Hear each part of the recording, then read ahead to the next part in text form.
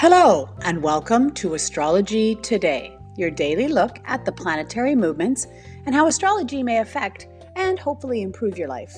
Hi there, I'm Norma Lachance. I'm your host. I'm a life coach, a mathemagician, and an inspired astrologer. And you've joined me for a look at the daily transit for Monday, March 2nd, 2020.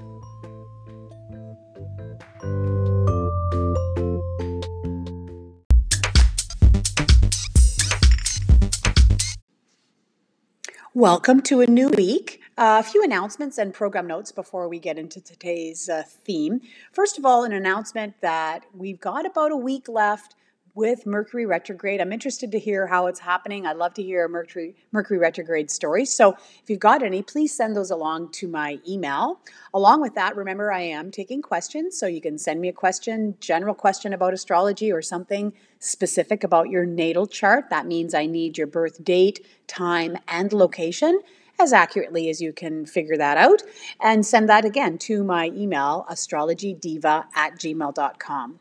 For those of you that are new to the podcast, welcome. I just want to point out that I do set my charts for noon each day, and that's around the time that the pod drops. So you can expect that to get into your feed directly. It's always set for noon. It's that good general halfway through the day snapshot to let us know what to look for in terms of the daily transit. I also set it for Pacific Standard Time, which is the time zone in which I live. So you'll notice that you may have to make some shifts if you are in a different time zone.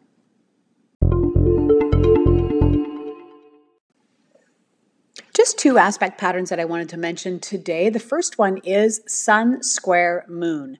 This is never a good thing, people, or it's a very challenging thing. Remember that square aspects within 90 degrees of each other is what's called a hard aspect. So these are the things that get you up off the couch. So here we have Sun in Pisces, the Moon newly in Gemini.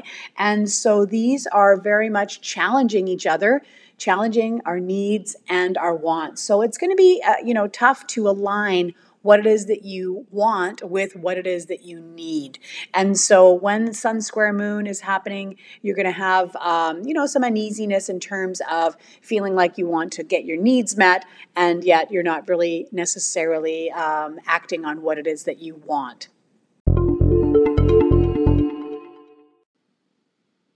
The other theme I wanted to mention is Neptune in conjunction with the Sun.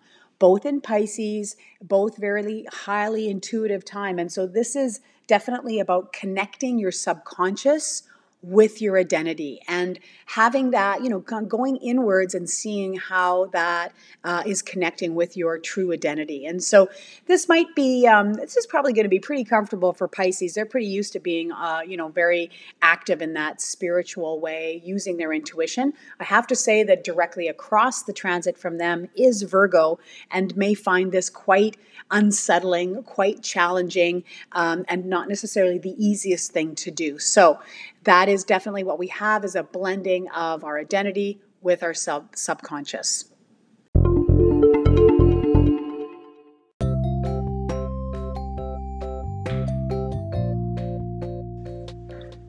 Okay, well, I hope that gives you a good launch to the new week. Make sure that you're reaching out and, giving me any comments or questions that you have. I always love to hear from my listeners. You can send me a voice message if you're listening to me on Anchor, Spotify, or Apple Podcasts. Just press that button right there on your screen and you can leave me some audio. I love to hear from my listeners. I hope you're having a great day, and I hope you get something out of this podcast. I am having a lot of fun putting together for you, and I'm here each and every day on my astrological soapbox telling you what I see. I hope you have a great day, and I will speak to you again soon.